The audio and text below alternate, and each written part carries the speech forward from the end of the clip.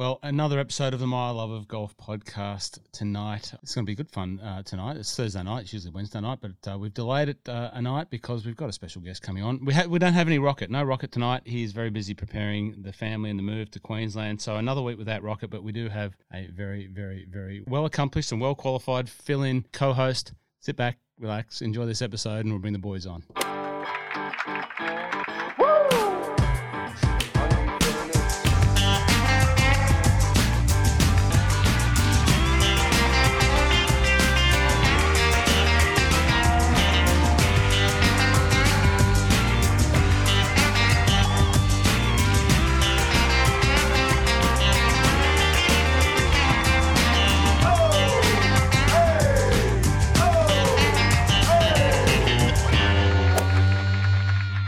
Magic Mike, how are you? Before I introduce tonight's special guest and co-host, returning guest, how are you? You well? Well, I normally say I'm good. I'm tired this week, but I'm still good. It's been a busy week. Not that I want to start a podcast with the weather, but it's early mid-December, and look at the three of us. We're all sitting here in bloody hoodies and jumpers. It's unbelievable. I've got the uniform hoodie back on. Unbelievable. It's so cold. Mike, I said to everyone in the intro, which you obviously heard, no Rocket tonight.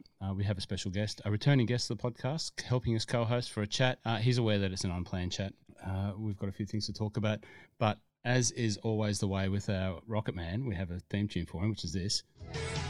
So we're not going to play that, but I have made a special theme tune for our guests tonight. I've made a special theme tune in line with a number of themes. There's a number of themes, and we'll do a little pop quiz after we play the theme tune for our special guest. Got to dance.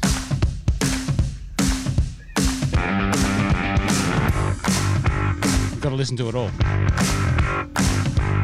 Keep it going. Keep it going.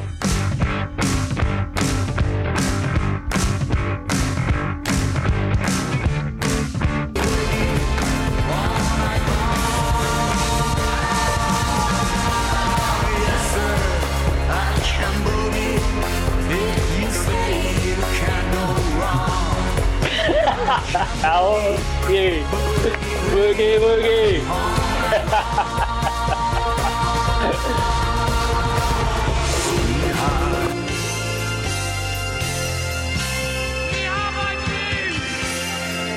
Oh, that.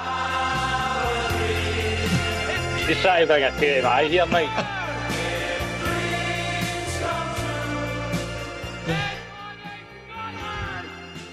You should have said this episode's going to go for an hour and a half, and an hour of it will just be the intro music.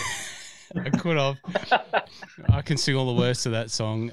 Stuart KERR, welcome back to the My Love of Golf podcast. How are you, mate? I'm good, Ross. I'm good, Mike. How you doing, boys? All right? Good. Oh, great to have you. Is that good to see you both? I feel like I haven't caught up with you guys in ages, and this feels like the perfect way to catch up. It is. Well, we can do it more often. Firstly, let's go back to my finest creative work for today. The theme tune. What are the references there, Stu? What are the references there? So I've got the Fratellis, obviously, firstly, which, funnily enough, my sister-in-law actually used to work with a bass player for the Fratellis. There you go. And secondly, obviously, Yes Sir, I Can Boogie, which is a reference to the Scotland football team that's become a bit of a national anthem. There you go. And the third one, honestly, I actually couldn't hear it, to be honest with you. Oh, really? Even the Fratellis was quiet as well. Did you hear it, mate? It was up and down, yeah. Oh, sorry. So, there you go. Well, hopefully it comes through. Well, the third mashup there was We Have a Dream. We have a dream. Oh, we have a dream. From the World Cup, probably the last time Scotland. I mean, when was that? 98? Yeah, France, 98. Yeah, before, yeah, there we go. So the Fratellis, obviously a famous Glaswegian band. Dylan Fratelli, bit of golf thing in there. So, and not that there's anything to do with it, it's just Fratellis. There we go. There you go. There you go. I appreciate the effort you put into it. Thanks very much. And so we might end up talking about a bit of football because Scotland probably got as much chance of qualifying for the World Cup this year than Australia have. So we might jump into a bit of that. Stuart is the unofficial captain of the Adelaide United Football Club golf team. We'll talk about that because I've got a challenge to throw down there, and we'll talk about a bit of golf. Mike, how are you, mate? Good. Little tired. Good. Been a bit. It's peak cheese selling season for me. So. It's a little bit crazy at the minute because all of you people that are going to eat cheese need it on the supermarket shelves in about 14 days. And that means I have to have it on a pallet leaving King Island now and shipping stuff over to the mainland and then trucking it around from there. So it's crazy times at the minute. How's that for a sentence? It's peak cheese selling season right now. That was the last thing I expected to hear on a golf podcast. Yeah, exactly. Oh, no, well, welcome. There's not much golf.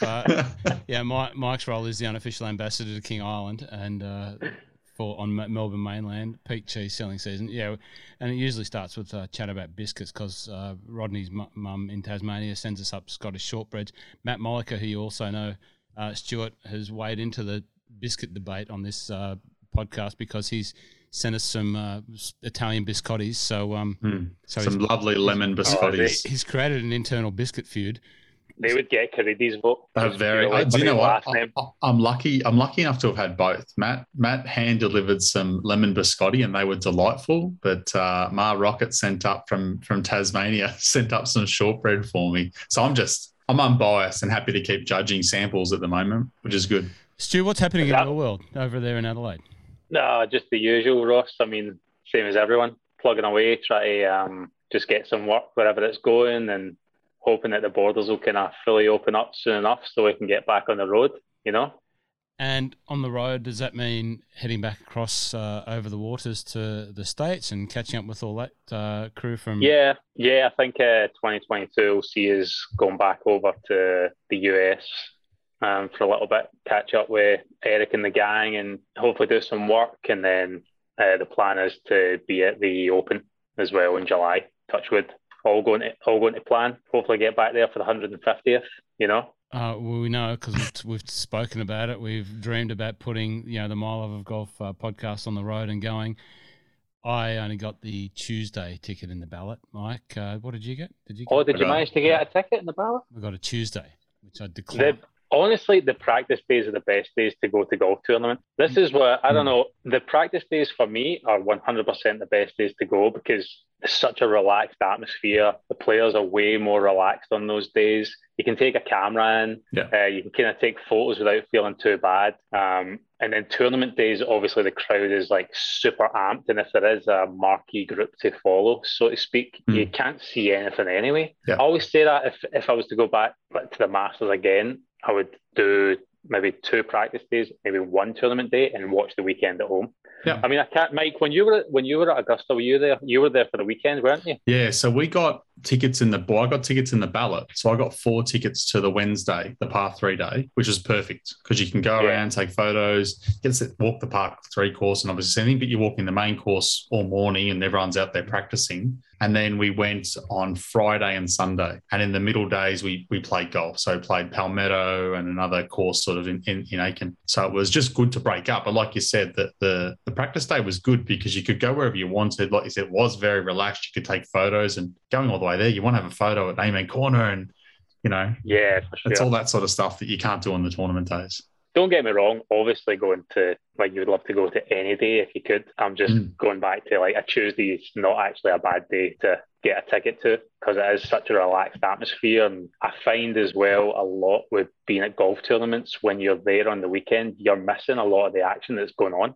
Especially Augusta, because there's no camera, there's no screens, you haven't got a phone, there's nothing you can see. You're literally judging by the roars of what's going on. You're hearing a sound and you're like, that sounds like it's about 6 and you've got your piece of paper. I reckon they're about here. Yeah, exactly. I reckon that was a Rory roar, but that wasn't a Tiger roar. That's the sort of stuff. Yeah. So I think you've done well getting that ticket for any day, Roscoe. Well, we're still, between here and July, August, September, we're just weighing up when we should go, can go, all that sort of thing. So I'd love to go. I'd love to go at that time, but just weighing up whether, July, August or September. Yeah, July's going to be a massive month in golf in Scotland. Like, what have we got? They got the Scottish Open at the start at Renaissance Club. Yeah. Then we've got the Open at St Andrews. Then the Seniors Open at Gleneagles, and then the Women's British Open in first week of August at Muirfield. Muirfield, yeah. Wow. So, when I think about going there, it's going to be packed, like playing golf and holidays. Anyway, whatever, we'll work it out. Where else? We just go for the Open? You're planning to go Is there other stuff happening? Really early in the kind of planning process, to be honest with you, obviously with everything that's going on. But I think I would maybe, get to the Open and maybe hang back for the women's as well. I'd love to go and watch the women's Open at Muirfield. That would be pretty special. But yeah, besides that, I haven't really thought too much about it, Ross. That's just kind of loosely what I'm thinking about next year, as soon as we can start getting overseas a little easier and things like that. Obviously, because it's been such a long time. I mean, it'll be 2 years by the time I actually finally get back. It'll be 2 years that we've been here for. And you came back pre-COVID. So you came back and didn't realise you weren't going, back. Yeah, we were at the Genesis Riviera, which is in Feb, I believe. And I think Cassandra and I got back to Adelaide the beginning of March, and then we're due to fly out the 19th of March and then we're going to South America at the end of March for Adventures in Golf. So that was all planned. And obviously the closer it got to that 19th date, that was when things really started to ramp up. Yeah. So the South America, I think we were supposed to be doing Vietnam and Korea from memory, and they got pulled straight away. And Eric and the guys were like, still come, we'll still do South America. And then they had a bit of a crisis meeting about a week before, and then that got pulled. And Eric had kind of said, you can still come over if you want, and we'll have some work here to do. But the closer it got to the day, this was only 2 days out, by the way, from us due to fly over. And we kind of said, we'll just wait, because at that time it was like, we'll wait and we'll do it in a couple of months when all this dies down, Yeah. And that's coming up 2 years. 2 years ago. Yeah. So that all kind of got put on hold.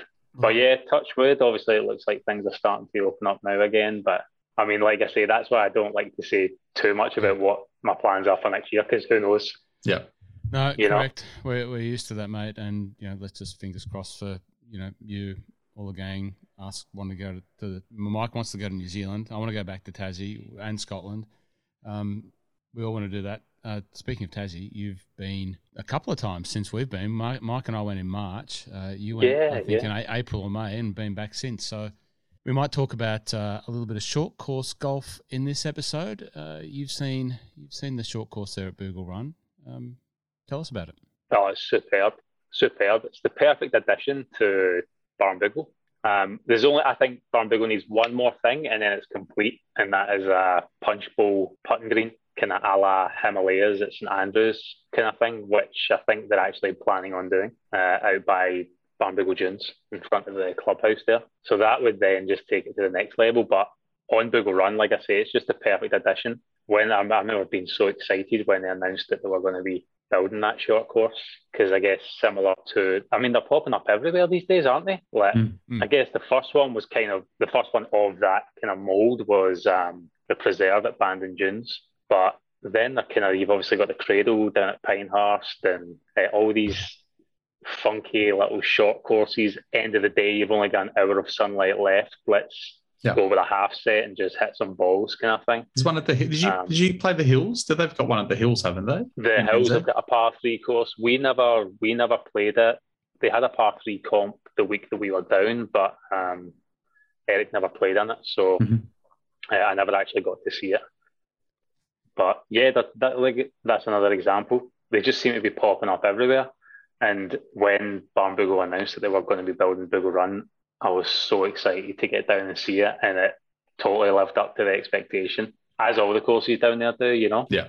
So when you saw it for the first time, is it it's up on that hill behind Lost Farm, isn't it? Yeah, Lost Farm, yeah? Yeah, it's right by this. The first tee there is right by the first tee at Lost Farm. Just a series of little short 3s and 4s, and so you get 2 par 4s and 12 par 3s, and it's totally different. So I was kind of expecting it to be, I guess, similar to the Preserve at Bandon. That was what I had in my head, but it's completely different. And it's funny because the first as you walk out onto the course, it's kind of a little bit nondescript. The first couple holes, they can just ease you into it, which is really reminiscent of Barnbougle Dunes itself. Yeah. As you both know, you kind of head out there and 1, 2, 3 are the cool holes, but they're just almost warming you up for your main event, which is then you get to 4 and you see that big bunker. Boogle Run's kind of similar. There's 2 short par 3s, but there's not really much going on. And then you walk up a hill to the tee box at number 3, and you've got this huge kind of gully in the side and this multi-tiered green, and then from there, yeah, it's just so much fun. The thing that they've done right there as well is you can play it from like black tees, which are still, some of the holes are only maybe 100 meters or 130 meters, but they have tee boxes right up front as well. So you could essentially play a huge game of mini golf if you really wanted to. Or say you're there, maybe you're there with your partners have come down and they're not big on golf. You could quite easily take your partner with you, and they could have a fun time as well. So they've done such a great job with it. And how many hole-in-ones did you and the old man have in the 16 holes? I lost count. It's only 14 holes. Yeah. I tell you what, we came close a couple of times. We came very close a couple of times. The funny thing was, I played it with, I was down there with Lucas, Michelle, as you guys know, at the beginning of the year, and Lucas and I played it a couple of times. And then when I went with Dad, we had played so much golf and we'd been building up to playing Boogle Run because he had never seen it. And by the time we actually got to play it, the two of us were exhausted because we'd already played about 30 holes that day. Yeah. And 29 holes that day. And old Jack ain't what he used to be. He's and it's a slog. Those courses are a slog. They're so hilly, you know. So we got to Boogle Run. I think we were about maybe 7 holes in, and he went, "I've seen enough." He was done. He's looking fit. Ross and I said the other week, I think you had a picture up from when you were there, and he was looking really fit. Yeah, no, he keeps fit, my old man. He's probably fitter than me. He's out on the bike every weekend and still playing plenty of golf. He looks after himself. So Big Jack's all right? He's great, yeah. We had the best time down there. I mean, was it just you and him? It was just the two of us. That was, so the first trip I went down with Lucas, that was kind of work orientated, whereas I suppose with the borders being shut and things like that, then Virgin launched flights from Adelaide direct to Launceston, which we've never had before. And they had a huge sale and it was $49. For one day, it was $49 each way. So I just phoned Dad and I said, let's just book any 2 random days and we'll just go down and play golf. So the two just went down there and just had 2 full days of golf, you know. So how many, in the 2 full days, how many holes did you fit in? I think, so by the time we got there on the first day, I think we played Dunes. Yeah, so we played Dunes on the first day we got there. And then we just kind of chilled out. And then the second day we got up, played 20 at Lost Farm, had some lunch, played 9 at Dunes, had something to eat, and then went over to Boogle Run and probably played 8 or 9 at Boogle Run, I think. Mark the Punisher Caridi made us play 94 holes in 2.5 days. Oh, you'd never been. You'd never been. And I told you the first time we go around each course, I'll give you knowledge, and the second time around, I'm giving you nothing because then the money's on the line. But we played Dunes when we arrived, and then the next day got up and played back-to-back Lost Farm, so all 40 holes. That's an aggressive move. And then we got up and played Dunes, and then we went home. So, yeah. Do you know, we had these grand plans, Dad and I, in the build-up. As soon as we booked it, like, we'll get there and we'll play 18 here, then we'll go and play like Summer Boogle Run, and then we'll go back out for 9. And then after we had played 18, the two of us were like, to be fair, I forgot how the walk from green to tee and some of the hills, it kills you, man. We look, we're not going to argue with you because the guys down there were nice enough to say, if you want to go and have a look, because, you know, you guys are involved in golf, if you want to go and have a look at the course, it's not open yet, go and walk Boogle Run. I was like, we've just played Lost Farm twice. I'm going to sit in the bar and have beer, and that's it. Yeah. I can't do it. I'm done. Well, it's funny because the first 2 holes at Boogle Run, like I say, they kind of just lead you into it, and then you've got a fair walk from the second green to the third tee box. Yeah. It's all uphill. And all the way to that tee, I kind of turn around and look at Dad, and I'm thinking, he's done. Because he's got his big buggy, and he's like that, trundling up the hill, and I thought, oh, nah, he's done. Did you take the full set, or do you run a half set down there? Just a half set. A half set, yeah. Yeah. Now, that's the perfect place for a half set. Yeah, I agree. You know? Yeah. Now, what are your thoughts on, I think it's pretty clear, on, you know, this short form and short course golf. It's obviously, it's not more than a trend. It's not going to just go away. You know, Kingston Heath are building their own executive short course there, and I'm sure other places that have got the land and the wherewithal to do it. But it's not only the big money and the big name courses that are able to do it, and some great short courses exist. You were on one of them the other day in Adelaide. Let's talk about what you were doing with some of the Adelaide United Football Club guys. Where were you the other day? So that's a prime example of just a lot of the boys at the club are kind of just getting into the game. So we'll go and play the big courses, but even for myself, I love going out at night time, obviously that twilight hour, and just taking a wedge and a putter.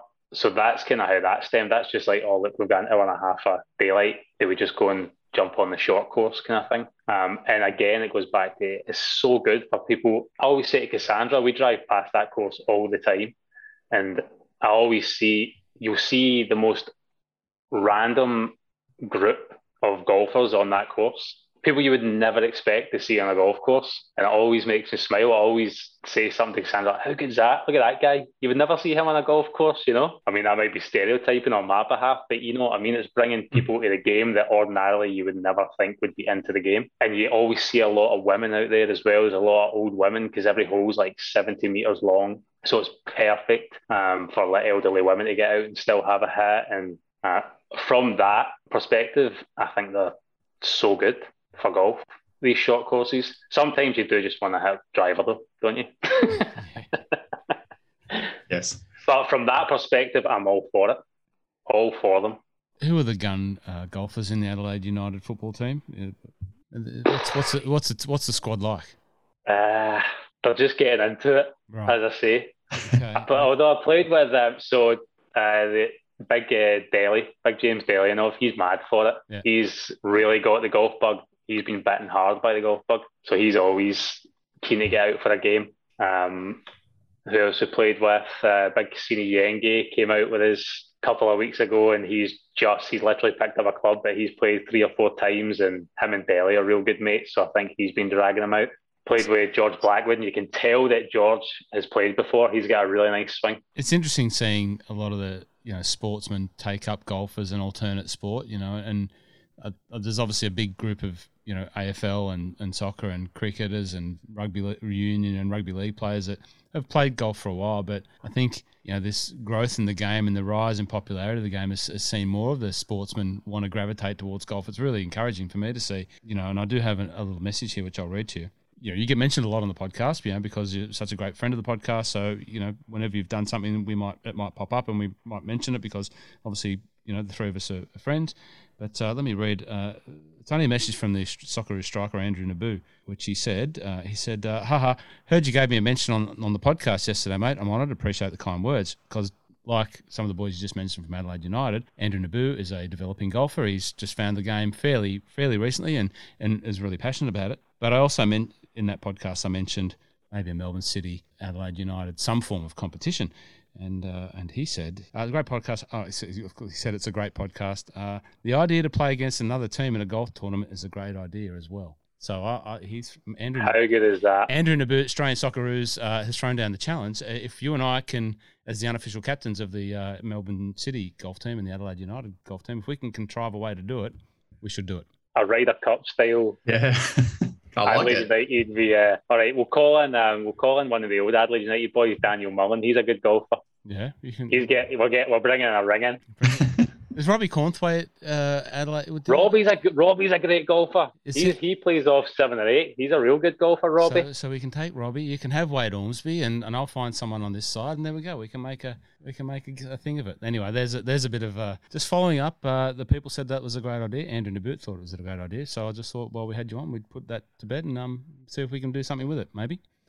Yeah, they can play a tournament. I'll film it. I did also say to Andrew Naboo, if you see a Scottish guy taking photos on the side of the pitch on when it was it the other week, give him away for me. And I think were you there taking photos that night when he aimed a ball at me and it swerved in the top corner?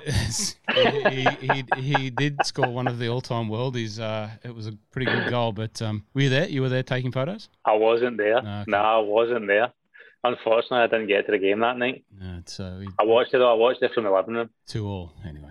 We went, you're very kind, because I remember the one time that I did give you a bit of lip about football result. You were quick to remind me that you've never given me any back when it's gone the other way. So, yeah, thanks for reminding me of my manners of football. Anyway, let's just stick to talking about Scotland. Mike, what's happened this week in golf? It's been this week's an interesting week. There's not a lot happening on around the world. There's one tournament that's the old Shark Shootout in the US, and then you got the Vic PGA, which is down at Moona Links here in Victoria. Last week we had the tournament over in the South African Open. South African Open, wasn't it? Yep. Which they finally got four rounds in, because obviously, as we talked about last week, they had to call it short with COVID breaking out and people rushing back to the UK, and it was a full 4-round tournament, and it was a pretty good tournament. It was a bit up and down towards the end because the winner, I can't remember his name now, I'm going to forget his name, but the one that we picked was the Duplessis, and Duplessis was in the mix the whole way through, and he eventually didn't quite get there. But it was Van Tonda. Is that what his name was? You've gone blank, but yeah, he watch it. I actually watched a bit of golf this week. He sort of came home well and finished off with the win. So that was, it wasn't the greatest tournament I've ever watched, but it wasn't the worst. And then over in the States... What is the greatest? What is the worst? The greatest tournament I've ever watched... You know what? The one tournament that I always go back to, which most people wouldn't even know, was a tournament called the International. And it was probably one of the best tournaments I've ever watched on TV, because it was non-stop electricity, because it was the tournament where they play the Stableford numbers, or it was whatever it was back then. And so it was one of those ones where down the stretch it was Rich Beam and someone else that I can't remember. We're talking 20 years ago. And Rich Beam, or whoever he was playing against, it was one of those ones where he was unbeatable because of the way that the points were working in the Stableford points, unless something random happened. And he had an albatross. He had an albatross to actually get either just a win or just lost. The bloke just lost. It was the most unbelievable finish of a tournament I've ever seen. As we do watching golf here in the US, it was 7:00 in the morning. I was probably supposed to be at work on a Monday, and I was watching a pretty unbelievable finish to a tournament. I reckon that was probably one of the better ones. So what's an albatross? A 5-pointer? Yeah, I think it was it was something ridiculous. Absolutely ridiculous. That doesn't help anyone's scorecard. Yeah, yeah. But worst tournament? Oh, don't know. There'd be lots of worst tournaments, lots of boring ones. The one this week in the US wasn't horrendous. It was one where our boy Cole Morikawa was probably the unbackable favourite after 3 rounds. I think everybody thought he was going to win. I know I did, and Rocket did, because we were messaging each other. But Victor Hovland came over the top and beat everybody. He got over a few yips, had back-to-back eagles in the final round, and won by 1, which was, it's good to see. He was in our picks, which is good. I hope someone had some money on him. I didn't, but I hope someone picked him. Stuart, if you follow Mike's tips on this podcast, you're pretty much guaranteed to have enough in the bank. If you are a betting person, it's not a betting podcast, but if you follow Mike's tips and if you do like a little flutter, you're pretty much guaranteed to get enough at the end of the season to buy yourself a new set of Callaways, or whatever brand you choose. Mike has chosen Callaways because we did a fitting like the other week, and so he's done pretty well. And some of the listeners have done pretty well by following the great man's tips there. This has been a good. Is that where the name Magic Mike comes from? Yeah, I don't know where Ross got that from. I just made that up. But I feel like I'm the only one here that doesn't have a nickname. Rocket, Magic Mike. I always call you, when you're not around, Disco Stew, because of The Simpsons. The guy's Stew is Disco Stew. So there you go. I've had that before. Have you? There you go. But no, that was it. It was a pretty steady week. Everyone's in wind down in world golf, I think, at the moment. I think a lot of people are a bit excited because Tiger said he's going to play the father-son. But other than that, yeah, not a lot happening. I think you can forgive Morikawa for having a day off. Yeah, I The agree. season that boy's had. Unbelievable. And we've been talking a lot about him finding his putter, and he's putted so well the last probably couple of months, which has been probably the one thing he's been quite poor at. So it's been really good for him to do it. I don't know what it was that it was probably only really one bad shot that he hit that cost him, but it cost him pretty big. That 3-wood. Yeah. I've never seen him hit a hook like that. It was a big mud ball, wasn't it? Yeah, it was not pretty. And it derailed him a bit. You know, I know if he'd won, he was going to be world number one, which would have been unbelievable in such a short amount of time. So, no, look, he's, as we've been saying, if he can continue that putting, he's going to be well and truly in a lot of tournaments next year. We done a job with TaylorMade a couple of years back, and all these guys were on the range, and Morikawa stood out head and shoulders above. And this was before, I remember putting up in my story, this guy's going to win a major real soon. And of course, I never put money on him because I'm a fool. If Magic Mike had said it, I would have put money on him. But I did. He was $42, mate. He won. There you go. So it was like, they were obviously having to flight different shots and things like that. And he had the ball on a shoestring. And just, I mean, they're all as good as each other, but there was something different about the way that he hit the ball and his control of his flight and things like that. And his ball striking's phenomenal. Stuart, I was just going to say, the thing that I've prattled on about in relation to Colin Morikawa, which strikes me more so, or not more so, but obviously everything you mentioned there is a standout, but just the way that he carries himself, the way he holds himself, the way he talks, the way he has this presence beyond his years. Was he like that back then? Really does. Nothing phases him. He didn't look. The biggest thing was the guys on the range at that time. It was Tiger, Rory, Dustin, John Rahm. It was Jason. Jason was still at TaylorMade then, and then there was Wolf and Morikawa, the new guys.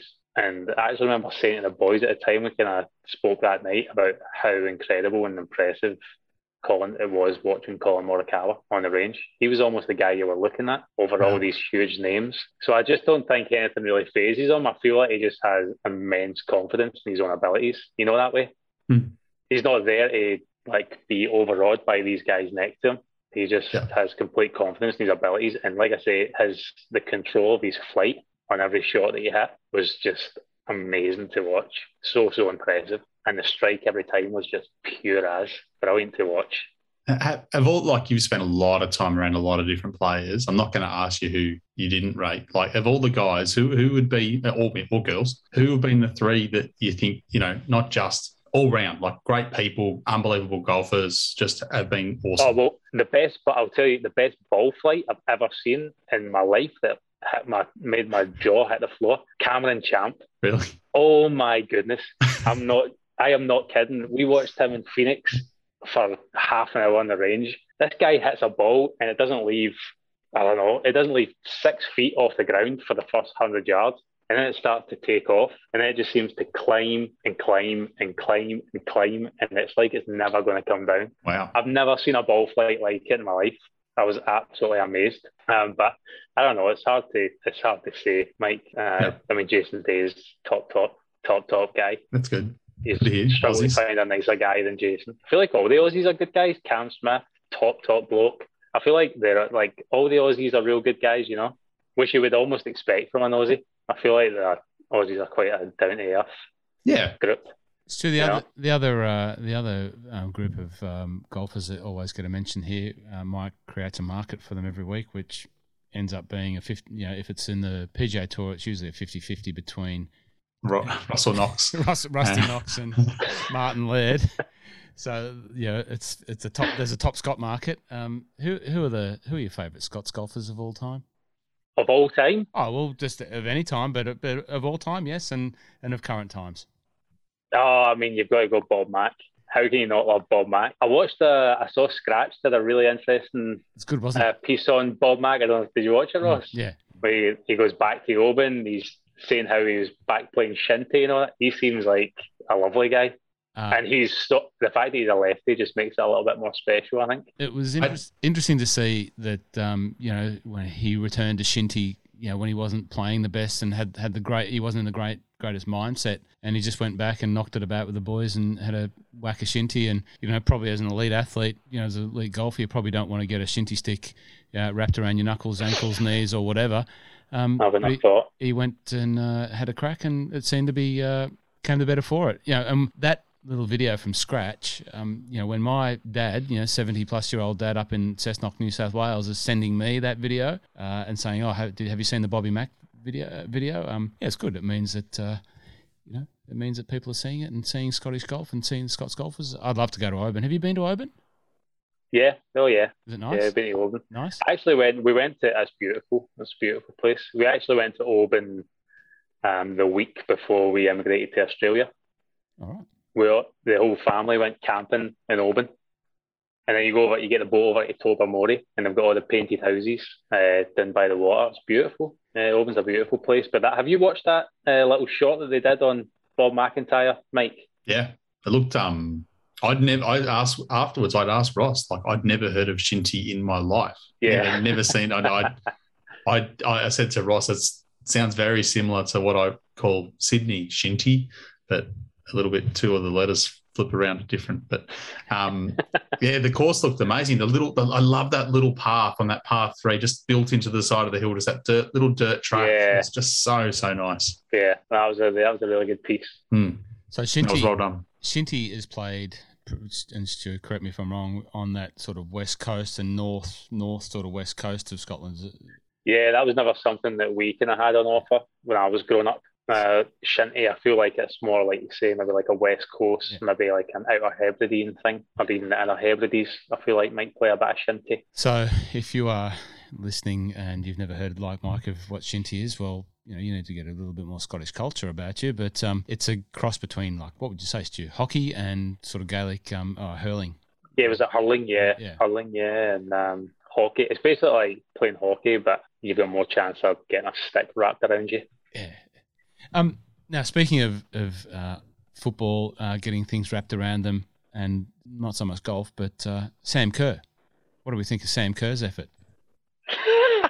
It was hip and shoulder. How good was it? Right. I can't believe she got a card. So funny. So, I know. Someone sent me the picture, and I thought that the pitching video was kind of running toward her, but I saw the video later. She like lines him up. Yeah. She goes out her way to give her the old shoulder tackle. Yeah. Oh, it's so good. It was awesome. I can't believe she got booked. I mean, that's just a joke, isn't it? Appalling. And the guy ran off. They were more worried about booking her, and then security guards just kind of jogging behind this guy running off. I was like, what am I missing here? That was a weird set of circumstances. It was like they should have had Benny Hill music with the security. Yeah, I know. It was Andrew Simons-esque. Yes. Remember when he rattled someone as well? He nearly killed someone. No wonder, he's a monster. He's a big boy. He's a very big boy. Fair play to Sam Kerr, third in the Ballon d'Or 1 week, and then just taking out a pitch invader the other week. She could go to a golf tournament. We should get her to go to the States and just sit beside people who like mashed potatoes. Yep. You the man. What else? Oh, that would be tremendous. I would actually like to put my hand up for that job. Yeah, well, I'm glad that the only big tournament I've been to is the Open, because everyone was quite polite. But I'm not sure how I'd behave. If I had to stand beside someone who was mashed potatoing, you the man, bubba booing. I think there might be an international incident, but the golf crowds in the US are very different to the golf crowds in the UK. I think it's a different kind of... Much more like Australian. Australia's like pretty relaxed now. I mean, I think it's probably splits the difference somewhere between the two, I feel. I think Australia's like smack bang in the middle of it. Yeah. I think especially the Open, going to the Open and going to Augusta for the Masters, everyone that is at the Masters, they just feel so grateful to be there. Yeah. But they don't want to do a thing wrong. So everyone in those grounds is just on their very best behaviour. Absolutely. They're like scared to sneeze in case they get thrown out.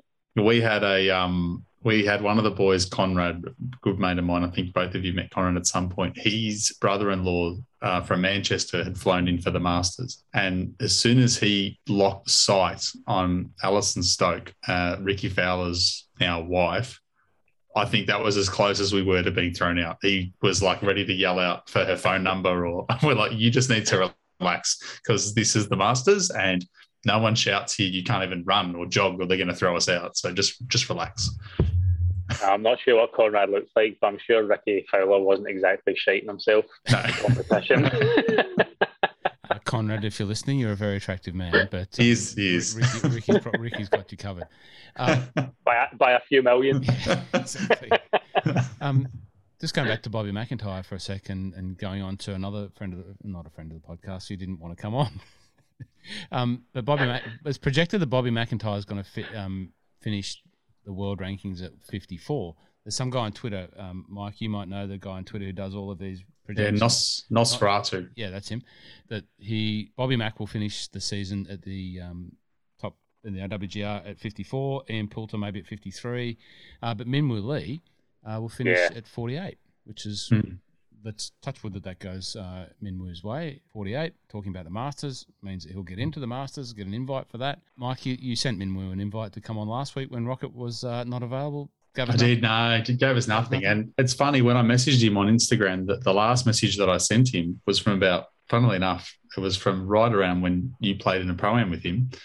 He was asking if anyone had been at the Pro-Am and had taken any videos. And I'd been there and stood behind him on one of the courses at the Australian and right behind the tee box when he hit one of his stingers. And I'd had this beautiful vision of it straight down the line.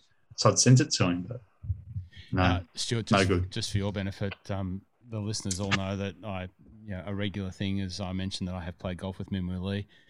He did go on after playing around with me in the following year to win on the European Tour, as did George Campillo and probably who else I played with. Wade Ormsby had won the week before, seeing the team sheet that he was drawn with me in a Pro-Am. He won the week before, but he didn't want to come on the podcast. But I did ask him some questions. He went on live.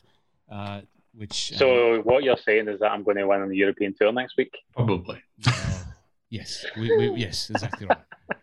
That's it. I asked him some questions. I asked him, what's the food store to eat in Scotland if you want to win the Scottish Open? He answered it, and he sort of answered in a roundabout way. He said, that sausage stuff, the black stuff, the sausage stuff, which is, Stuart, of course, black pudding. How good is black pudding? It's all right. Oh, okay. I'm not go crazy for it, Ross.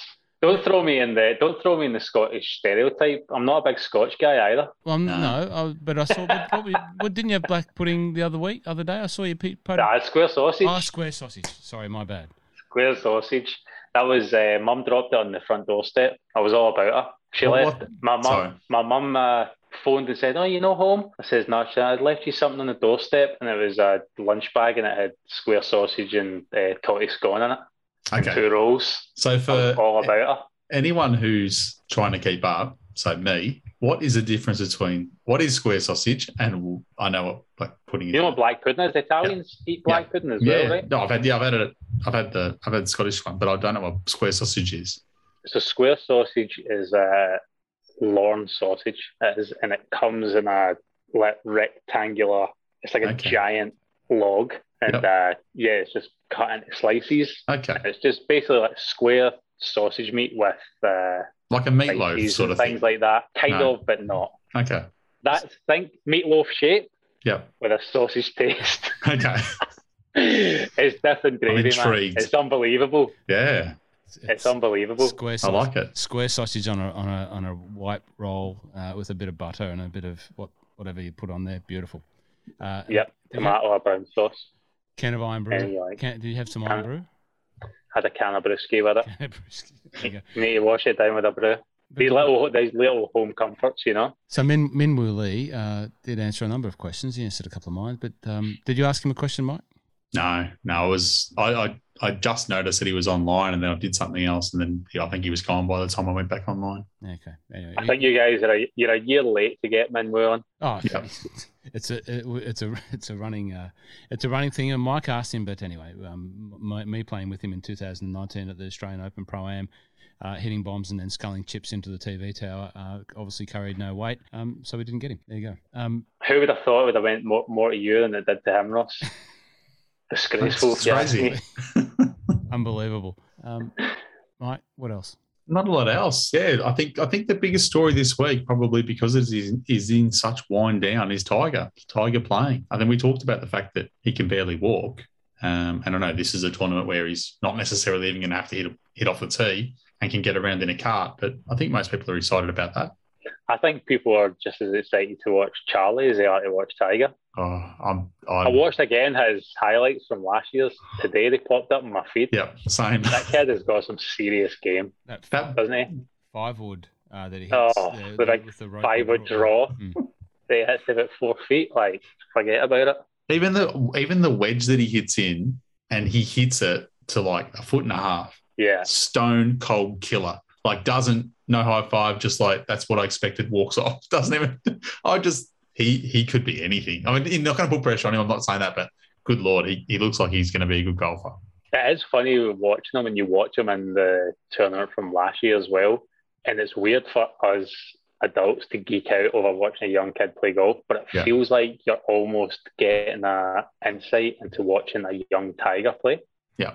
I think as we grew up through we watched the entire Tiger era, so we know the hypes that surrounded that. Yeah. So when you're watching Charlie play, you're like, is this going to happen again? Yeah. You know, because he already looks like he's got that mentality, doesn't he? Yeah. Yeah. Jamie Glazier posted a snippet today that was about Tiger commenting on, he went out to watch Charlie play, and because his scores hadn't been so great in some tournaments that he'd been playing in, and he noticed that he was blowing up and carrying a bit of, they're blowing up into the subsequent holes. Basically the message from Tiger to Charlie was, blow up as much as you want, go nuts after the shot, but just as long as you're ready for the next shot, 100% committed. It was pretty great advice that anyone should take on board if they want to play better golf. It was just interesting to hear Tiger Woods say, go nuts, blow up. If you go angry, do whatever you need, but just as long as you're ready for the next shot, and don't carry it over for several shots or several holes later. Now, it's amazing to think how lucky we are to be living through that period of Tiger. Like, imagine it would have been similar to Jack back in the day, but we're lucky enough that we have everything on our fingertips whenever we want to watch it back now. But it's amazing the presence and the space that he kind of demands, right? So, like, the only talk this week has been, it's almost like no one cares about Hovland winning in the PGA Tour. Yeah. All the talk this week is like, oh my God, but Tiger's on the range hitting balls. Tiger hit a driver on the range. If Tiger's wearing red on the range, it's crazy that he still demands that kind of attention. Yeah. And everyone's drawn to it. That's all anyone's been talking about. Tiger. And it's sad to think that eventually it will be, he's going to have to retire. And look, I was probably I think it was last week. Was it last week or the week before? I said, there's no way he plays at Augusta. And I'm still saying that. There's no way he plays at Augusta. And you've been there, Stu, so you know how tough a walk it is. I still, no matter how much work he puts in the next 3.5 months, I can't see that his body's going to be able to walk that course.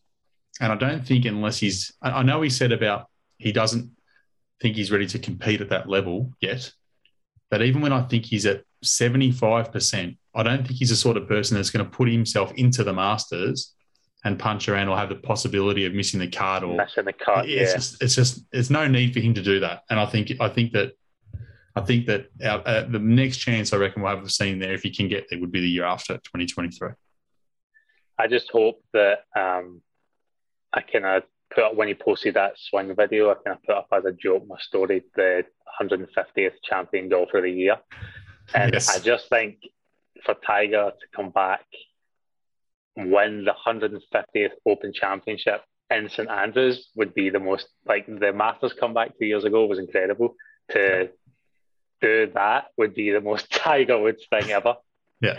The crazy thing is, someone sent me a message straight away and said, I just want to put a bet on that because you just triggered my memory, and he's only paying $40. Yeah. He's only paying 40-1. And you're like, the guy's only got one leg at the moment and he's 40-1. He's still ahead of 2/3 of the field to win it, Yeah, it's crazy. No one else. No. So Mark, any thoughts on booking the tickets and that's getting across to the Open? Not the Open. I haven't told you this yet, but I did get a note today from Doc, who has told me he's a very high probability of heading over to the PGA Championship at, is it Southern Hills? I can't remember where it is this year. It's in Tulsa. So he's feeling out whether I'd be keen on flying over for that in May. But no, I think I would love to go to the 150th, but I think I'm still got my eyes set on Ryder Cup 2023 in Italy, being it'd be a very easy one to sell to the wife, Mrs. Magic Mike. Oh, it's going to be the easier sell, I should say. And Stu's wife and my wife are sisters. Basically, in my mind. Do they have? Is there? They look kind of similar, and they have the same last name. Have the same last name. That's right. Yeah. Which Stu figured out when we were having a beer in Adelaide one day. He said, "Is your wife's mate?" No, you might have said it when we were at Royal Park. Actually, he said, "Is your wife's maiden name Basile?" And I said, "Yes." And I think his head nearly fell off. It really did, and then it really fell off when you told me that her name was a palindrome. It is. My wife's name is a palindrome. So my wife's name is Elisa Basile, and she doesn't have a middle name. And Elisa Basile is the same back to front. How crazy is that? Do you know anyone else whose name is a palindrome? And the best part is people always say, "Oh, her parents are geniuses." Her parents would not have had a clue. And I don't think they probably knew until she got home from school in grade 5 one day when someone at school pointed out that her name was a palindrome. Ross is going for a pen and paper to work this one out. I absolutely am. That's it. Elisa, Elisa Basile. Back to front. Elisa Basile. Just watching for Ross's head to explode. There it goes. This is, how is that? You know, just spell this one out as well. Where I live, Ross, Glenelg. Oh yeah, I know. Yeah, okay, yeah. No, that's. I've got that one covered. I'm used to that one. Stuart, Adelaide Golf. What are the courses that everyone should visit when they are visiting South Australia? Now that borders are open, we can come across to South Australia now. Borders are open to some people, not everyone. I think our borders are open to everyone. It's just other places are starting to shut theirs to us now. Yeah. Because you lot keep coming over and infecting us all. Playing golf. Where should we play when we do get the chance to come to Adelaide? Mount Compass. Okay. Mount Compass Golf Course. It's probably. Have you been there, Mike? No. It's probably 40 minutes outside the city. It's right near. It's probably only 15 minutes from McLarendale, the wine region. And I'll never get tired of playing that course. Dad and I actually used to be members down there years and years ago, and it's a great little public course, great layout, very linksy. There's always rows on the course. It's always in fantastic condition. I can't speak highly enough of it. It's a great course. So that's the public course. If anyone's coming to Adelaide and they want to play some decent public golf, and you've only got you can maybe play 2 rounds. The 2 courses I would highly recommend would be Mount Compass and the Linked Lady Bay is another good one. I think that's the one you told me to play when I was over last, but I didn't get there either. They're on the list for next year. Yeah, they're good. They're good. And then obviously you've got the private clubs around Grange, which has got the 2 courses, Royal Adelaide, Kooyonga, Glenelg. They're all fantastic golf courses. I mean, Royal Adelaide's one of the best front nines you can find anywhere, I think. And the courses in the city, so we were talking about the little short course. There's two courses in the parklands there on the terrace there. Yeah, 2 18-hole courses.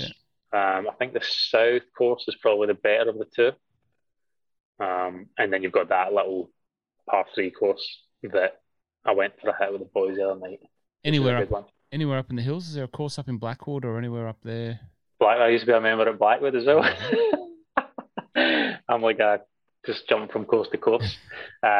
Blackwood's a really nice course. That's kind of like a sandbelt kind of layout, and the greens are always rapid at Blackwood. That's not a good public one to add to the list for sure. Blackwood, and there's another one, Flagstaff Hill as well, which is a decent one in the Vine. There's a lot of good golf now I think about it. Yeah, but the 2 definitely the ones that stick out straight off the top of my head, Mount Compass is such a fantastic course. I love it. The reason I ask is because, Mike and I sort of did a round Melbourne sort of discussion the other week, and we just kept going on and going on, and then there's that course and there's that course, and a couple of people actually reached out and said, "Oh, that was great to hear."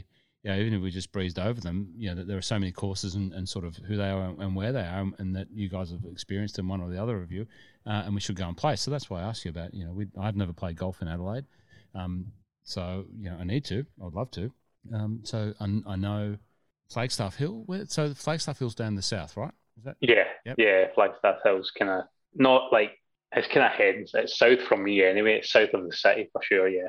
And Lynx Lady Bay. Lynx Lady Bay. That's very south. That's very south. That's the furthest away for sure. Okay.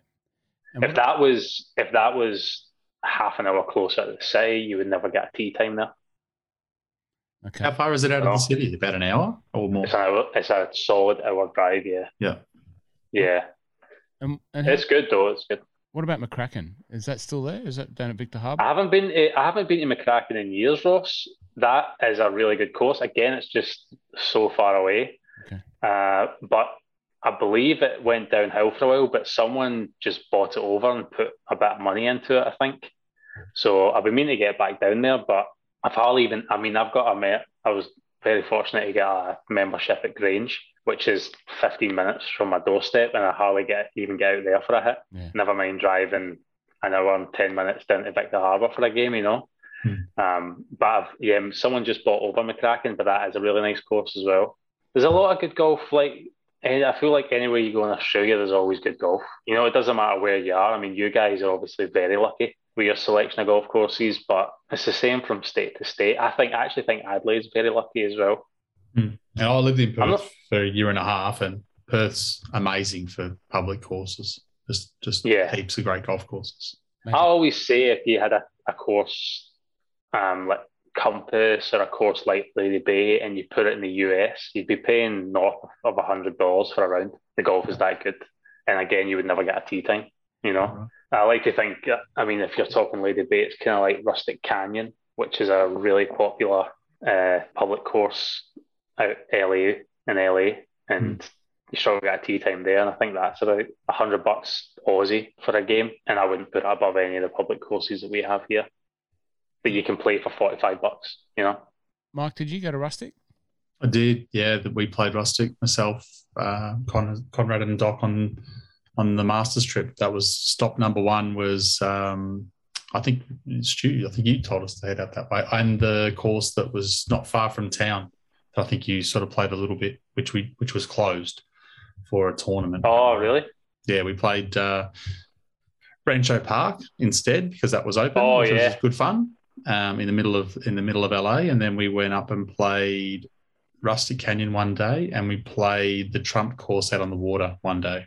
So that were three courses we played, and the Trump course was expensive, good course, but wasn't anything amazing. But the views were awesome, so it was good. The views are incredible down there. Yeah. So, Stu, if you go back to the States, or when you go back to the States, and hopefully that's sooner rather than later, does that mean you go to? Yeah, I'll go to Austin because obviously since the boys moved there, I haven't been there to see them settle in and stuff. So I think we'll probably fly into Los Angeles and spend a couple of days with friends there, and then I think we'll go to Austin and see Eric. It'll be, like I say, 2 years since we last saw each other. How far so it'll be good to catch up. How far off is the RGC HQ from being finished in Austin? Is it still... I believe he said around March. Okay, it'll be done. I think they're aiming for March, so that's where I'm trying to kind of coincide visiting there when that's all done and stuff, because they'll all be excited, won't they? Yeah. It looks great. He's showing me all the plans and everything. It looks like it's going to be golf haven. I think as well, doing it in March, that ties in with they've got the WGC event there in Austin around that time, so it can be a bit of a party space for the week and things like that. Yeah. So it makes sense. And then Scotland in July, hopefully, fingers crossed. Yes. Sounds good. All going well. Mike, it's the season finished now. What's on? Something that's got to be there's the Sharks shootout this weekend, which is going to be a 2-man event that I don't know many people are going to watch. The one that started today was the Vic PGA at Moona Links. So that's been it's been an interesting watch. It's been blowing a gale down there. And is that the men and women? no, they've got the it's a pro-am format. Pro-am, yeah. So they're doing a right, pro-am. They've only got 80 odd players. They play the Legends course, then the Open, then the Legends, and the Open. The leader at the moment after day one, 5 under, Kevin Smith, who I don't know Kevin Smith, but he's had a great day, even on it's a Legends course in the weather they were in. I do know Kevin Smith, but he's not a golfer. A different bloke. Just a guy called Kevin Smith. Shout out to Kevin Smith. Where's your Kevin from, mate? He won't be listening. Okay. Like I said, he's not a golfer. I'm trying to think. What did I see? Lucas said they've got an event, the Sandbelt Invitational in December. That's coming up. Yeah, that'll be good. Mike Clayton's organising that. Is that right? Mike and Jeff Ogilvy are behind that. So Jeff's been putting on, and Mike, but Jeff's been putting on a series of events around sandbelt courses for some of the guys that are pros that aren't being able to go on tour, and some elite amateurs, and they're called the game, and there might be 12, there might be 15, there might be 20. I think there's a little bit of money goes into a purse, and the winner takes the cash, and so they've been doing that to keep the competitive spirit going. But I think since Mike and Jeff started that, which started before whatever lockdown it was, they started and then it stopped and obviously started again. That gave sort of birth to this concept of why don't we play a tournament at where is it, Mike? It's at Peninsula Kingswood, Metro, Kingston Heath on as well, and Royal Melbourne. Oh, so cool! 4 days. So it's kind of like the Dunhill Links. Yeah, kind of thing. 4 days, 4 rounds, and be pros and elite amateurs, and that's not next week. It's the week before Christmas, basically. Yeah, December 23rd. Yeah. 20th to 23rd, I think. Like you said, it is. It's a great. You've got to love Jeff Ogilvy's love for golf. He does so much for the game, doesn't he? Yeah. In Melbourne, he's really Oh, and I think it's only going to get bigger and bigger, once we get past this time and Jeff can really scale up his passion for that and his scalability, like just got a massive reach and audience, and he's just be able to bring in people that will support anything that he does in terms of golf thing. It's great that golf's on the rise. People want to be in and around golf, which is awesome, because it wasn't that many years ago that tournaments like this wouldn't rate a blip, but now everyone wants to look at them and see them and be part of it. So it's great. It's absolutely fantastic. He's good. For me, the best thing about Jeff and why I think he resonates really well with people is he says what he thinks. Like he talks very intellectually about golf. He gives you insight. He doesn't just tell you he doesn't just give you an opinion and walk away. He'll explain it and talk to it. And he's very even, but he'll always tell you what he thinks. And that's what's great. Like if he was doing commentary on golf every week, you'd listen to him inside out. Because he can talk about the course, he can talk about the plays, he's talking stories. He's very, very good. Whenever he does one of the Friday episodes when he talk about golf, and I'm not the biggest golf architecture guy, I'll listen to them talk about that stuff all day. I've listened to them as well, just to listen to Jeff, because he's so intellectual, articulate, and so his knowledge for the game is just unbelievable. Yeah. And the thing about it is his knowledge for the game is amazing. He obviously has the architect experience now as well, but that he's lived through the tour and playing in the tour, and he's won a major championship, so automatically it draws you in. But then once you're there, he kind of keeps you there, because everything that he says has purpose and it's super meaningful, that way. Yeah, 100%. He's great to listen to, Jeff Ogilvy. It really is. It's not unusual to see Jeff just slinging a half set. We talked about half sets. He's got, I don't know what the brand is, but he's got some blonde coloured persimmon headed driver 3-wood sort of combo. He's just got an old set of blades and the old persimmons, just with the Sunday bag, like the ones that you guys carry, and just out playing golf in the Wednesday comp with some of the members or some of his mates. It's he knows how. You almost want to say, you're an architect now, Jeff. They all have the same setup. No, but he's to Jeff's points that he makes is about the ball and rolling it back and all that sort of thing. The way that he would have courses set up, I think the three of us would agree that if he set up a course for a tournament, it'd be set up the way that we would love to see golf play. Yeah. If Jeff could have that influence over in the States, it's probably not going to happen ever, but you know what I mean? It's great the way he thinks, so I'm agreeing. Guys, I've kept you for an hour and 10. We've chatted. We've caught up. Anything else for you, Stu? Any questions for you? Anything else you want to tell us about? Any breaking Nothing news? at all. Nothing. I feel like I've just been rambling on, talking nonsense for the past hour. No. Welcome to the show. I don't know if we'll take that as a compliment or a criticism, but either way, it doesn't matter because it's done now. Dear. Thanks for listening, everyone. Thanks, Mike. Stuart KERR, thank you for coming again, short notice and filling in for the Rocket Man. Let's play his music. Oh, anytime, boys. Anytime.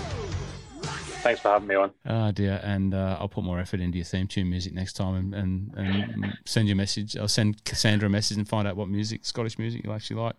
Yeah, maybe turn the volume up next time so I can hear it.